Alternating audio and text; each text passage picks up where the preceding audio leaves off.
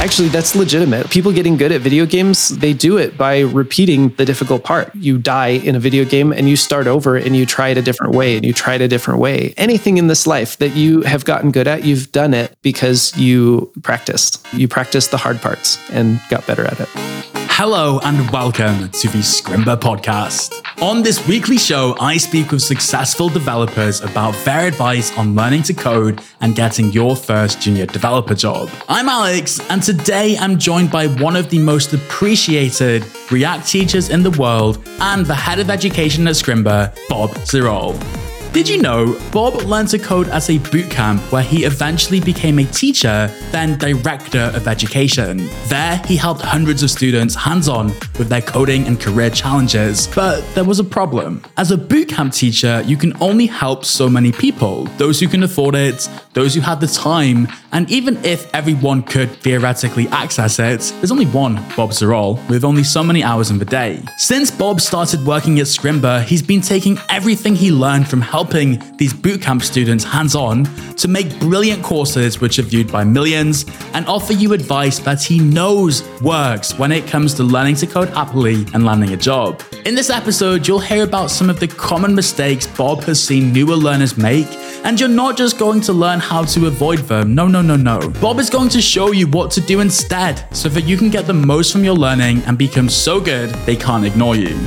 Disclaimer, even if you're really good at coding, they can still ignore you. If your resume and portfolio don't highlight your awesomeness. If you're really good at coding, but not good at coding in a team, and you can't take criticism, they might also ignore you. For more details, check out the archive of the Scrimba podcast. Helping you stand out with soft skills and confidence is literally what this podcast is all about. Let's get into it.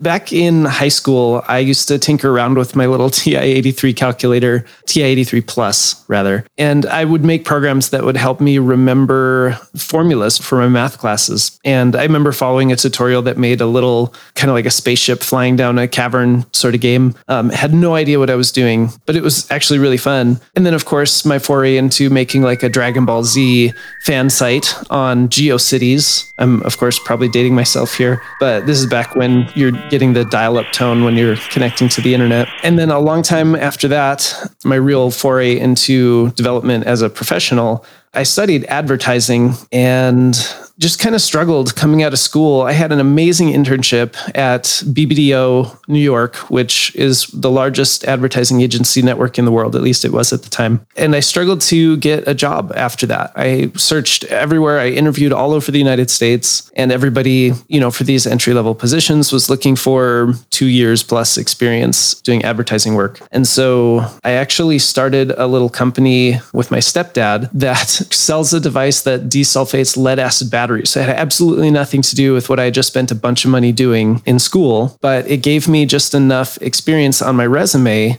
that I was able to get a job at a digital marketing agency. One of the clients at the digital marketing agency was vSchool, which is the coding bootcamp that I ended up going to because I had just lived in New York as an unpaid intern, had no money at all, and was like, I'm going to struggle to go spend a bunch of money at a bootcamp back in New York City or San Francisco, which is kind of at the time, it was the beginning of boot camps, and it's really where they mostly were. But then I found vSchool here in Utah, which was a third the price, right down the street, and made it a million times easier. So I quit my job. I went to vSchool. At the time, the program was not that great. And so I offered my help to make it better and started writing tutorials for our own students, like myself included. And then eventually worked my way. I was a teaching assistant and then one of the teachers and then the lead instructor and then the head of education, and also was doing some development work for a sister company that they have that was a dev shop called Verisage, and did a little bit of work with them. Had absolutely no idea what I was doing, just complete hand-holding from the senior developer on the team,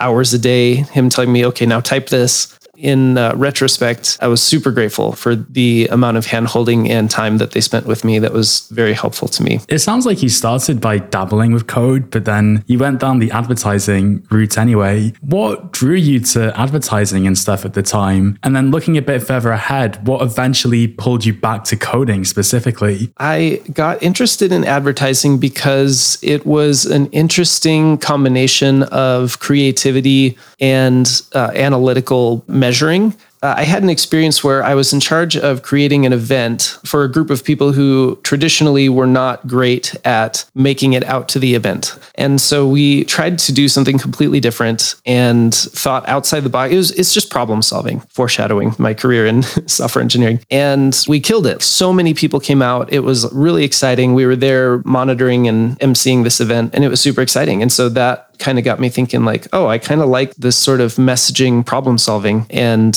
found a connection with advertising. And then it kind of turned out that advertising was super fun in school, but personally was pretty boring to me in the real world. And that's when you sort of naturally stumbled upon V-School, became a student, then a teacher, and climbed up the ranks essentially. That's just amazing. I think you hit the nail on the head when you sort of abstracted it down to problem solving. Was it a difficult transition, like leaving the advertising knowledge and the experience you'd built up and a little bit of a track record? Was it like hard leaving that behind to start from scratch and learn to code? I was working at a job in digital marketing where, very honestly, I wanted to show up as early as I could and then take as short of a lunch break as I could so that I could go home as soon as I could. It just didn't feel right. It didn't feel like life, I guess. I wasn't excited to go to work. I was dreading Sunday nights because Monday morning was around the corner, and was so thankful for Fridays. And I just knew that's not what I wanted. We call those the Sunday scaries. Yeah, I like that. It's your stomach and your heart just both sink. You're really not excited for anything. And I would get excited about anything technology related. I mean, I started kind of like everybody else doing Codecademy. I don't even think Free Code Camp was much of a thing at that point, but I would, pull my friends aside and be like, look at this thing I just made. It's like a background on a website. And they're like, cool. But I realized like that's what's exciting me. And when I learned about there being a boot camp in Utah, it just felt right. Other circumstances in my life kind of worked out because at the time I was thinking about moving away from Utah. And then this kind of popped up and it just felt like the right thing to do. And so jumping in didn't feel too scary, other than the fact that I did not have the money for the boot camp at the time. And so I was financially jumping into some deep water. But yeah, it felt right in all other ways. Your path through the bootcamp is really interesting because, well, let me start by saying that a lot of new developers at the beginning of their journey try and architect this perfect path and plan it flawlessly. But the problem is when you're at a standstill, you don't really have the information to make a really good plan. Action creates information. So you get your hands dirty, you start making progress anywhere, somewhere, and then you start to levitate towards different things. And you think, oh, maybe I should specialize in this, or, maybe because I hang out with a teacher so much, I should become a teacher. And you probably see where I'm going with this line of questioning, because you definitely seem to levitate towards making the bootcamp experience better. That was the problem that you latched onto, that you wanted to solve. And whilst I appreciate you were doing some coding with the sister company, based on what you're doing today, right, being arguably one of the most famous React teachers, this is something that clearly resonated with you.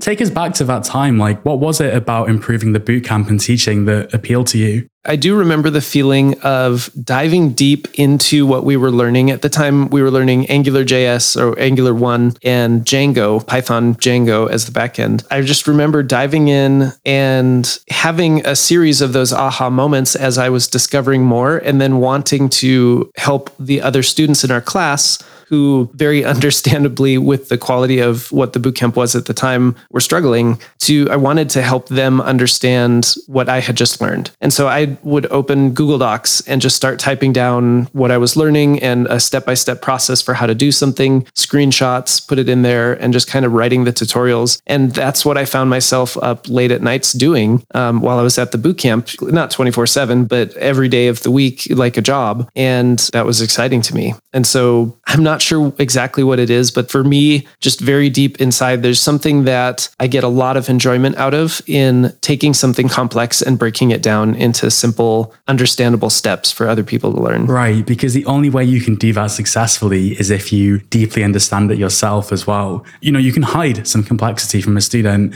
and that's okay, because it might be an edge case or something that you use 1% of the time. There's such an art, I think, in you yourself mastering it, learning it in depth for as much as is reasonable, and then putting yourself in the shoes of the learner and presenting it in such a way that they can relate to the topic. I think that whole process is almost invisible when you watch courses. Yeah, absolutely. And I can't pretend that there isn't a selfish aspect to it, because the Feynman technique says that you essentially, to learn something the best way, you need to teach other people. And it really requires you to take those complex things to break them down and understand them deeply enough. And so, I don't have a YouTube channel right now. I'm very seriously considering starting one just because it would be a great way for me to get my feet wet into new technologies that I haven't had time to do or I haven't made time to do. And because I would be teaching people in the way that I like to teach people by breaking it down into understandable pieces, I would selfishly get to learn a lot of those new technologies that I just haven't, had a chance to deal with. Don't start your own channel. Come and upload on the Scrimba YouTube channel with me. I'll do that too. Yeah, we'll do it both.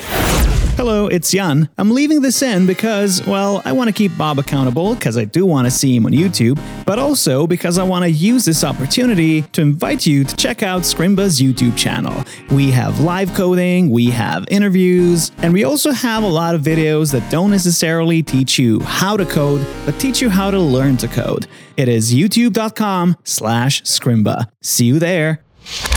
We'll be right back with the amazing episode with Bob Ziroll in just a second. But first, Jan, the producer, and I have a quick favor to ask of you, please. Word of mouth is the best way to support a podcast that you like. So if you're enjoying this show, we would be really thankful if you shared it with someone, be it on socials, on Discord, or in person. If you're learning to code and you're getting value from this, why not share it with someone who's at a similar spot? We are a weekly show, and there's a new episode dropping every Tuesday. One week we're talking to an industry expert like Bob, and the other with a recently hired new developer. So you can hear how they learned to code, how they got the job, and what their interview process looked like. There's a lot of great info every week, and if you want to make sure you don't miss any of it, you can subscribe to the Scrimba podcast wherever you get your podcasts. And now we're back to the interview with Bob. Just so people know, making a Scrimba course is an incredibly in-depth process because it's very polished, essentially. Every character of code has got some thought behind it. And for every minute of a scrim you might watch, probably hours went into preparing and recording it. And that's great, but it also means that we can only make so many courses, and we have to be very deliberate about what we invest our time in creating courses about. But on YouTube, it's amazing because the barrier is a lot less, right? You might not end up with something as perfectly polished or comprehensive, but you get to throw lots of content out there and yes, sort of learn it better yourself. But also one of my favorite things about uploading to YouTube is the comments, because I don't know what people want to see necessarily or where they're struggling. But when you open up the comments, people will typically tell you, they'll be like, oh man, this is awesome, but can you make a video about X? Or they might ask you a clarifying question, then you realize, oh yeah, maybe I need a better analogy to explain that. And I just love YouTube for that reason, because it creates such a good feedback loop. Yeah, that makes a lot of sense to me. Like I said, I haven't really done much on YouTube, but that makes sense because I get comments or I get people messaging me on Twitter and in our Discord server asking like, hey, can you make a course about this and this and this? And I'm like, I don't know if you understand that you're talking about like a 3 to 4 month endeavor that you're asking me to do. Yeah. But it makes sense if it's like a YouTube channel, because it's like, oh yeah, maybe I'll spend a few hours and I'll throw this out there because it's content that people want to have. Going back to your story and timeline a little bit, help us understand where Scrimba came into this. I first came across Scrimba because I organically happened upon Pear's CSS Grid, or maybe it was the Flexbox course, one of the first courses that he uploaded. I even remember telling my wife when I saw it, I was like, there's this really cool technology, but it's not quite there yet. Like I can tell that it's going to be something big, but there's something that didn't quite jive or didn't quite work, or it was probably like a little bug at the time that got fixed the next day or something. But then I think a few months later, I came across it again. I needed to kind of like I do all the time. I'll learn Flexbox and then I'll forget everything that I learned when I don't need it anymore. And then I have to go back and learn it again. Yeah, I can relate to that. So I took the course again and realized we could use this at vSchool. We were in the middle of struggling hard with having a time-bound course where, someone would get sick for 2 days, 3 days, and suddenly they're way behind the rest of the group. And there was no way for them to catch up because we were marching on whether they were there or not. it was this constant problem. And so we were working through how we could change the course to be asynchronous with still having the benefits of a bootcamp, like not just turning into a Udemy course. And so I remembered Scrimba. I contacted Per and was basically asking him, is Scrimba going to die soon? Like, I don't want to start recording all of our content from vSchool into Scrimba and then have Scrimba just be like, we're closing up shop. It's not working out. And he assured me that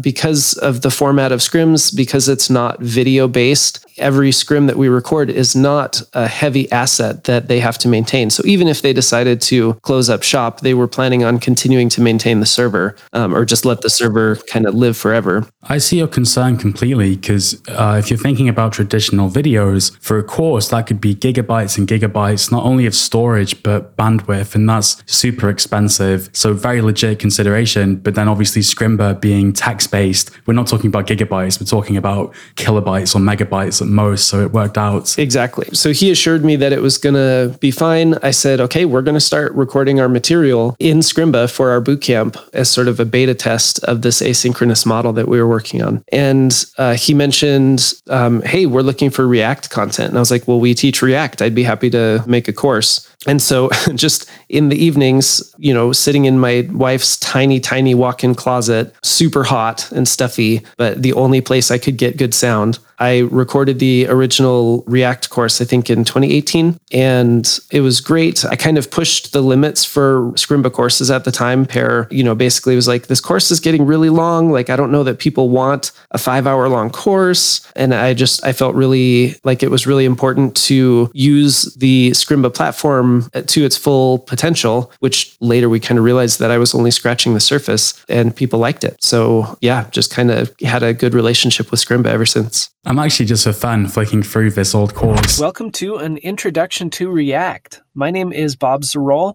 and I'm here to guide you through learning how to build front-end web applications. I'm not sure if it's on Scrimba in its original form anymore. Probably not, right? I don't know that we remove too many courses, so I think it probably is sitting somewhere probably unlisted. But it's on YouTube, which is where I'm watching it, on the Free Code Camp channel. It's got 43,000 likes, almost 3 million views.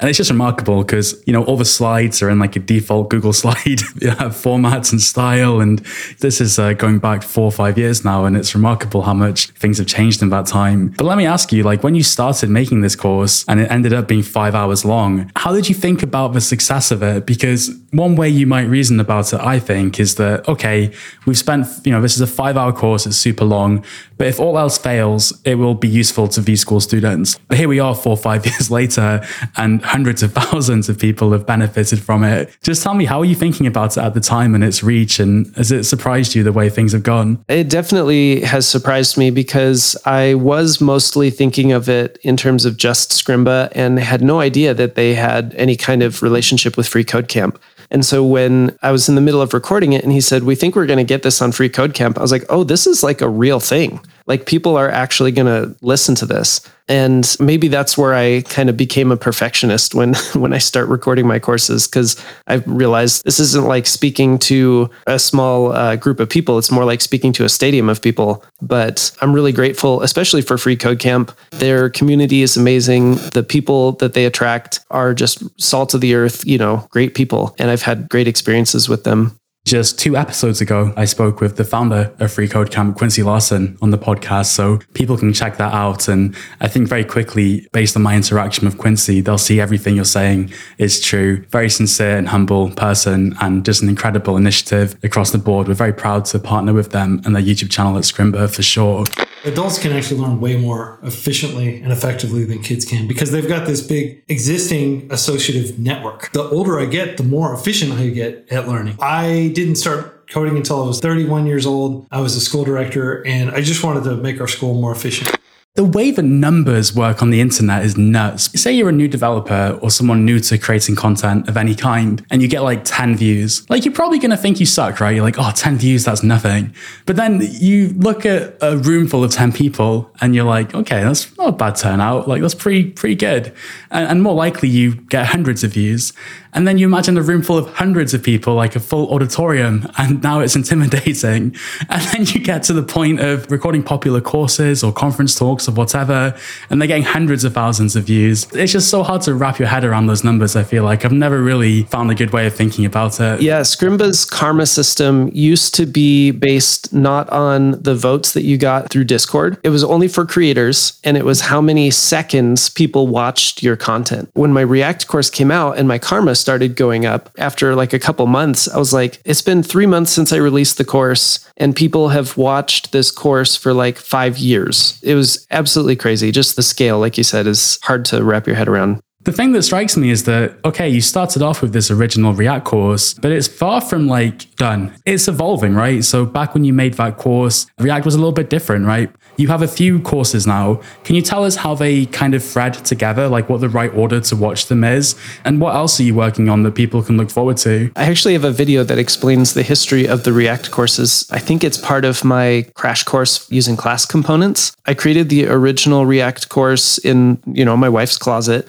in 2018, I'm pretty sure. And then I created the advanced React course, which was just the next year, I believe in 2019, I'm pretty sure, about a year later. Then I started working for Scrimba in 2021, and my original course was fairly outdated at that point. And so I completely redid the introductory React course. And so that was released last year. And now I'm working on a replacement for the advanced React course in order to make it flow more seamlessly from the new intro course to the advanced course, because right now it doesn't flow great. Like I said, I have a crash course that catches you up on how to use class components, since my new introductory React course does not use classes, but my old advanced React course assumes that you have knowledge of classes. That's kind of how they thread together. I also have a module in the career path about APIs and asynchronous JavaScript, which doesn't fit into the React ecosystem at all. It is a little frustrating when you release a course and then maybe 2 or 3 weeks later, or even 2 or 3 months later, they change some part of the API. I mean, when I created the new introductory course, it was on React 17, and it was maybe a month or 2 later that React 18 was released, and it completely changes one of the major beginning points in the course. And so I had to kind of create a little update. Which one? Just the create root API, where you no longer say React DOM.render. You have to create a separate root and then use that root to render something. It's minor. It's really easy to understand,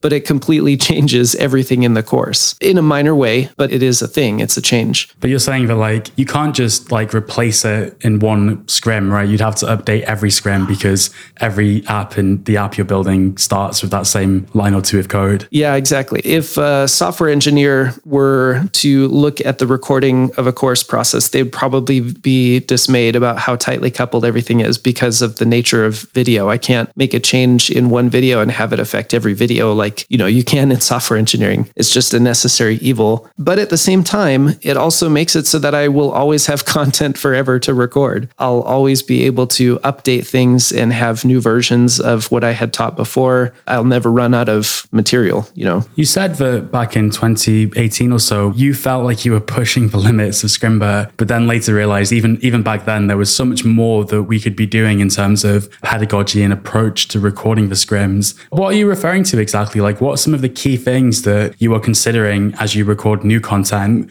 that weren't even really on our radar a few years ago? Some of the original creators on Scrimba, I noticed, were very much treating it as if it were just another YouTube. And so it would just mostly be teaching and then maybe asking that students will do some of the work, but not very much. And so I tried to extend that a bit and make quizzes that I would say you need to type here into the editor just to answer these questions, and actually have challenges in almost every screencast that we did. I think the pedagogy since then has evolved, and this has been a pretty concerted effort between specifically Per and I, but everybody has had a chance to contribute, especially the community. I mean, the community has great ideas, and just the way that we teach it now is much more suited to the Scrimba format, where everything is project-based. People always say that you should learn with a project, but Scrimba is uniquely poised to make doing those projects really easy. So we can say, you are going to be the one that's building this project, and then anytime anytime we run into something that we haven't learned yet, we will take an aside and we'll learn that concept. You'll get to practice it out of context, and then you'll get to apply it in context, and then we'll move on. It's not just a 10-second blurb that's like, and then there's this thing called React Use Effect, and this is how I'm going to use it. Okay, let's apply it to our project, and then we keep going. And the student just has to sit there twiddling their thumbs, not actually doing anything. Back then, and even just a couple of years ago, to be honest, a lot of the new courses on Scrimba, they were recorded. It was nice you could click into the editor, and it was nice that they used this low file size formats and all these things, but it wasn't really capitalizing on what eventually made Scrimba really special, which is that you can, if the course is made in the right way, feel like you're almost coding next to your teacher. Anything you do passively is kind of boring. And when you're bored, your mind wanders, and then you can't really retain the information as well. Or if you are to like have a coffee and turn off all your notifications and zone in and focus intensely, like that's something you could do, but it takes more energy and it's more disciplined and less fun. Coding is fun for so many of us when we have the right resources. And I truly think for her and the community's efforts, the new courses and almost all the content in our database now really keeps that in mind from the forefront. Like it's not just an information dump. Yeah, absolutely. I mean, I could talk for hours and hours about the importance of practice in getting better on anything. You and I have had a lot of interaction on Twitter Spaces and town hall meetings and everything about my philosophy on practice and how the easiest way to learn something new is to do it the hardest way possible, which is to actually do it and not just passively watch. I can sum up your philosophy with an example you gave, which is about practicing tennis, right? And how if you want to get better at tennis, you might watch Roger Federer on TV, but you're not really going to get better that way. The only way you can truly get better is by practicing with your hands on the racket. Yeah, absolutely. And if you watch professional players or anybody who's trying to get better at tennis or whatever it might be, they'll maybe mess up a point and you'll watch them recreate what they just did, but fix what they just did wrong. They'll do an extra backhand swing that they just hit into the net, but they'll do it a few times to kind of correct it in their head that something has changed. And, whether you're maybe learning a new language or practicing an instrument, you don't mess up and then just keep going, unless you're performing. You try it again and again and again. You get that one problem area, you focus on the thing that is the hardest for you and you do it again and you start slow and then you go faster and you go faster. I'm thinking of music like playing piano or violin or something. Or Guitar Hero. Yeah, got it. Actually, that's legitimate. People getting good at video games, they do it by repeating the difficult part. You die in a video game and you start over and you try it a different way and you try it a different way. Anything in this life that you have gotten good at, you've done it because you practiced. You practiced the hard parts and got better at it. 100%. And I also find with video games that if you're practicing something, aim, for example, or a keyboard combination, you can sort of get better at it in one day, but you always get better at it overnight when you sleep and you have a chance to rest and syndicate information or movement in this case. I think rest is so important when you're learning to code. I don't know if this is common opinion, but I definitely feel like back in the day, this hustle vibe was such a thing. Hey, if you're not learning to code on the weekends, you're never going to make it. Or hey, if you're not doing 16-hour days, if you're not pushing yourself to the limits, staying up late, sleeping 6 hours, you're not going to be a successful entrepreneur. You're not going to change your career. You're not going to be a success. But it's just so wrong because you can approach something with intensity, but by definition, you can't sustain intensity. Otherwise, it would be normal, right? Intensity means to push beyond what is normal. Intensity can't be your normal, which means eventually you have to come back down. And what normally happens after being intense is that you feel tired and less motivated. And then if you zoom out far enough, okay, maybe for 5 days, a week, you had a sick session, you got so much done, amazing. But over the course of the next 3 weeks to finish off the month, you do much less. But if you just sustained yourself throughout the month and were consistent, right, then you would have been in a better place and still be excited and motivated about what you're doing. And like I touched on as well, sort of rest is so important to actually syndicate knowledge and feel like you can make the right decisions, because even though at Scrimba we try and help with the career path and by creating content around roadmaps and checklists and things, every day you get to start and choose what you want to focus on and how you want to approach your learning. I honestly think that by making good decisions, you can speed up your journey exponentially. experientially and have a better time doing it. But if you're tired, you might just muddle through stuff, right? And end up spinning your wheels. Yeah, it's a super inefficient way to try and learn, is to just force yourself or to cram into your brain. Everybody who's gone to school knows that cramming might work for taking the test, but it doesn't work for increasing your knowledge, at least not in a meaningful way. That was a major thing that we came across when I was at V School with our time-bound courses. Everybody was learning at a different rate, and we were not moving at a different rate. And so not only would like sickness or death in the family or whatever it might be derail somebody's progress, but just somebody who needed extra time on a section, that would just derail their progress. And all we could do was try to hit the average student. And so we always had a collection of advanced bored students or struggling students who were on the other end of the spectrum. And there was no real good way to deal with it. I actually remember one of the students mentioning to someone on our team, like, I needed to let my brain digest what I had learned. And at the time, we're like, that's not how it works. You got to push through. Like, this is a boot camp. You're drinking from a fire hose, and which is the saying, like, oh, it was like drinking from a fire hose. And after a while, I realized, like, have you ever tried to drink from a fire hose? The analogy is terrible. It's impossible. You blow your face off. It's not going to work. So dumb, isn't it? Like, it's one of those things that sounds good and it sounds right, but as soon as you take a step back, you realize it's nonsensical. And everybody's situation is different. As I mentioned before we started recording, I've been binging the Scrimba podcast while I've been doing some woodworking in the garage. And one of the people that you had on was, I think she was just a new mom. That scenario is going to be a lot different than someone who's like, hey, I'm in my early 20s. I just finished university. I have all the time, I'm living with my parents. I have all the time and money in the world to spend time learning. It's like the scenarios are going to be very different. And so their learning progression is going to be very different. Life is long as well. I know there's like an urgency sometimes around changing career for various reasons. Maybe you're unhappy. Maybe your financial situation needs to change. Maybe you just want to prove something to yourself. Maybe you have some external pressure. I do think timeline matters to people. Like, that's okay. But life is long, right? And at the end of the day, a year, 2 years, 2 years and a half, whatever it might be, you're hopefully changing career for the last time. And this is something you'll do as a profession and a career for decades. And it's really a blip in the ocean.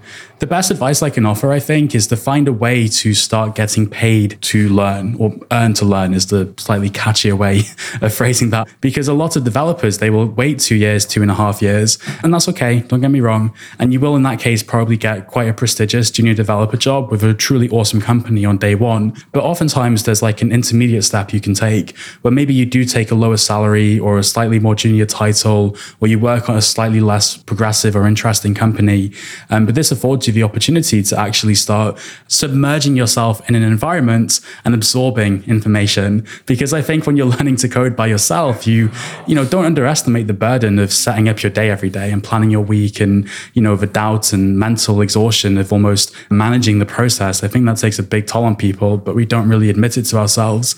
The really cool thing about going to school, which maybe you can't do, but also going into an entry-level developer job, which you absolutely can do, is that you kind of get that framework and that support, and you end up just stumbling upon interesting conversations and projects. And I do think genuinely that's the fastest way to learn once you get to the point of being able to get a job. And I think that's something that we do a pretty good job of at Scrimba, sort of helping you get to that minimum hireable level. Oftentimes people will push beyond that and get their more favorable job later. But the bottom line here is that every person is different. Like you say, Bob, your circumstances, your goals, but also not every junior developer job is made equal. And there are lots of different opportunities out there.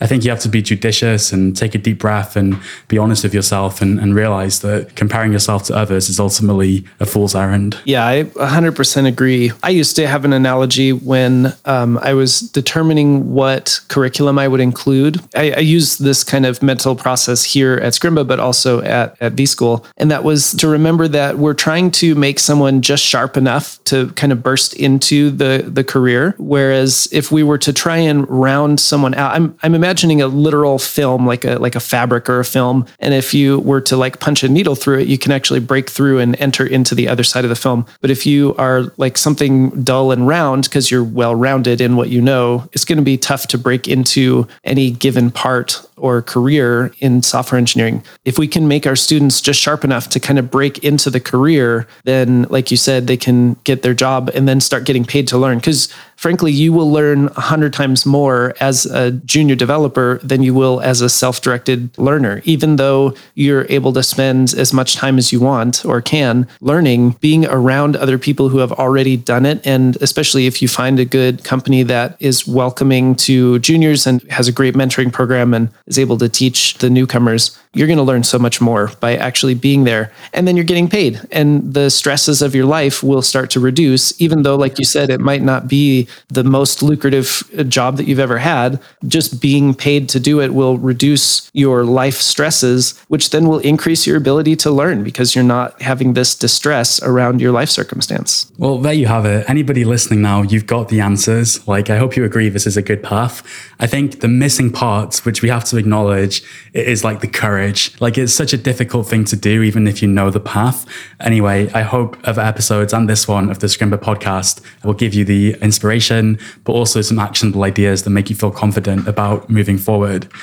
Listen, Bob, I can't believe it. We're almost out of time. And I should specifically mention for people listening that we have to dart off to do another Scrimba event called the Scrimba Town Hall. This happens every week in the Scrimba community. So if you ever want to join in live and hear from myself, oftentimes, Bob, you're there as well, but also other members of Team Scrimba, you should definitely come and give it a listen. But I did want to wrap up quickly, Bob, if that's okay, with some quick fire questions, since I know a lot of your students would like to learn a bit more about you outside of your teaching in Scrimba. Sure. I was a little nervous you'd do this because I'm not great at these, but I'll give it my best.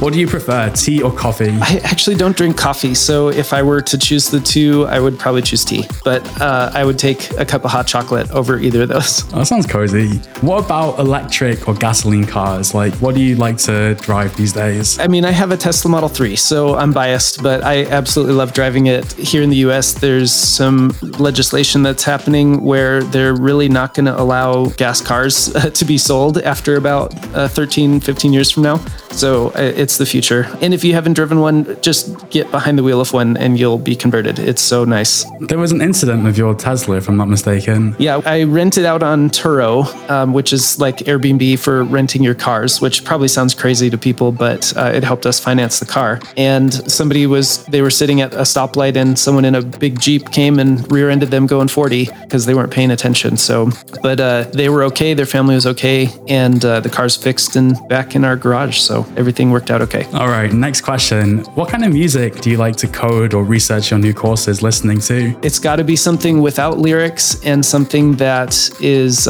kind of minor in the background. I think it's called Lo-Fi Beats Station on Spotify is amazing. I've been really into using Centered, which is an app for staying focused, and they have their own, I think they call it binaural beats. It's like research evidence-based music for helping your brain kind of focus in. And there's a few different styles there. So those have been mostly what I've been using lately.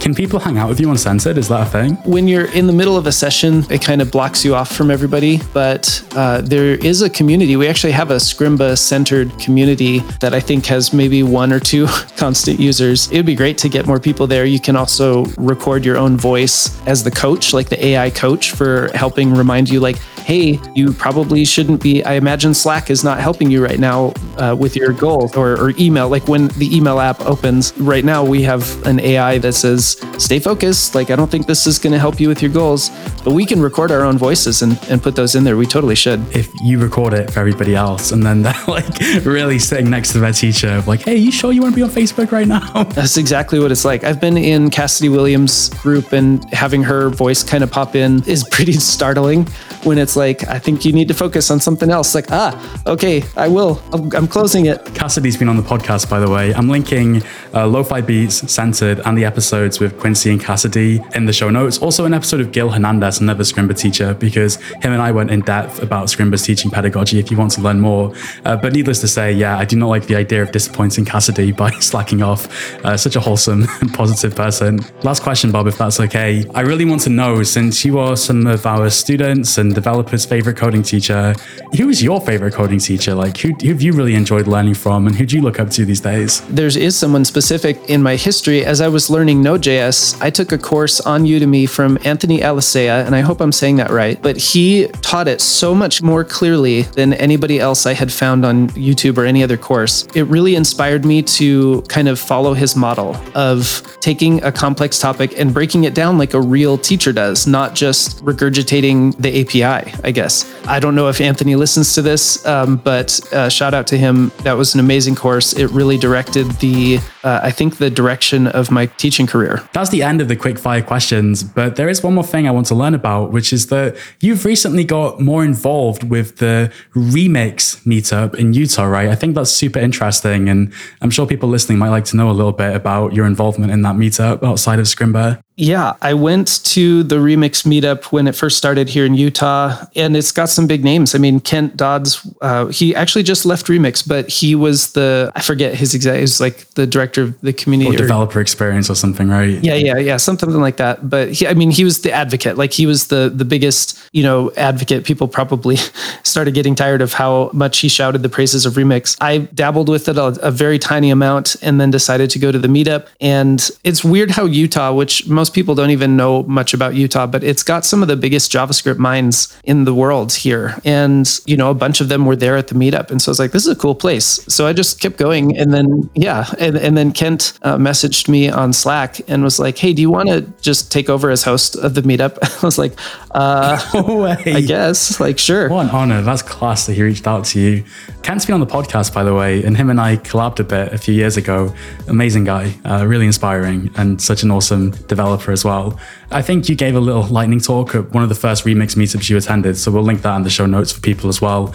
I don't want to sound hasty, but we're literally running way over time. Thank you so much for spending a bit of time with us, Bob, and helping us get to know you and talking about your courses and philosophy towards them. Yeah, thanks so much for having me. And I'll chat with you in just a second at the town hall.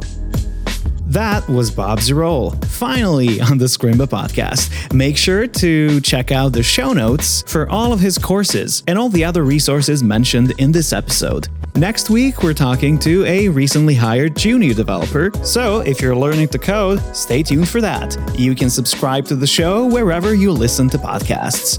The Scrimba podcast is hosted by Alex Booker. You can connect with him on Twitter, and you'll find his Twitter handle in the show notes. I'm your producer, Jan Arsenovic, and we will see you next week.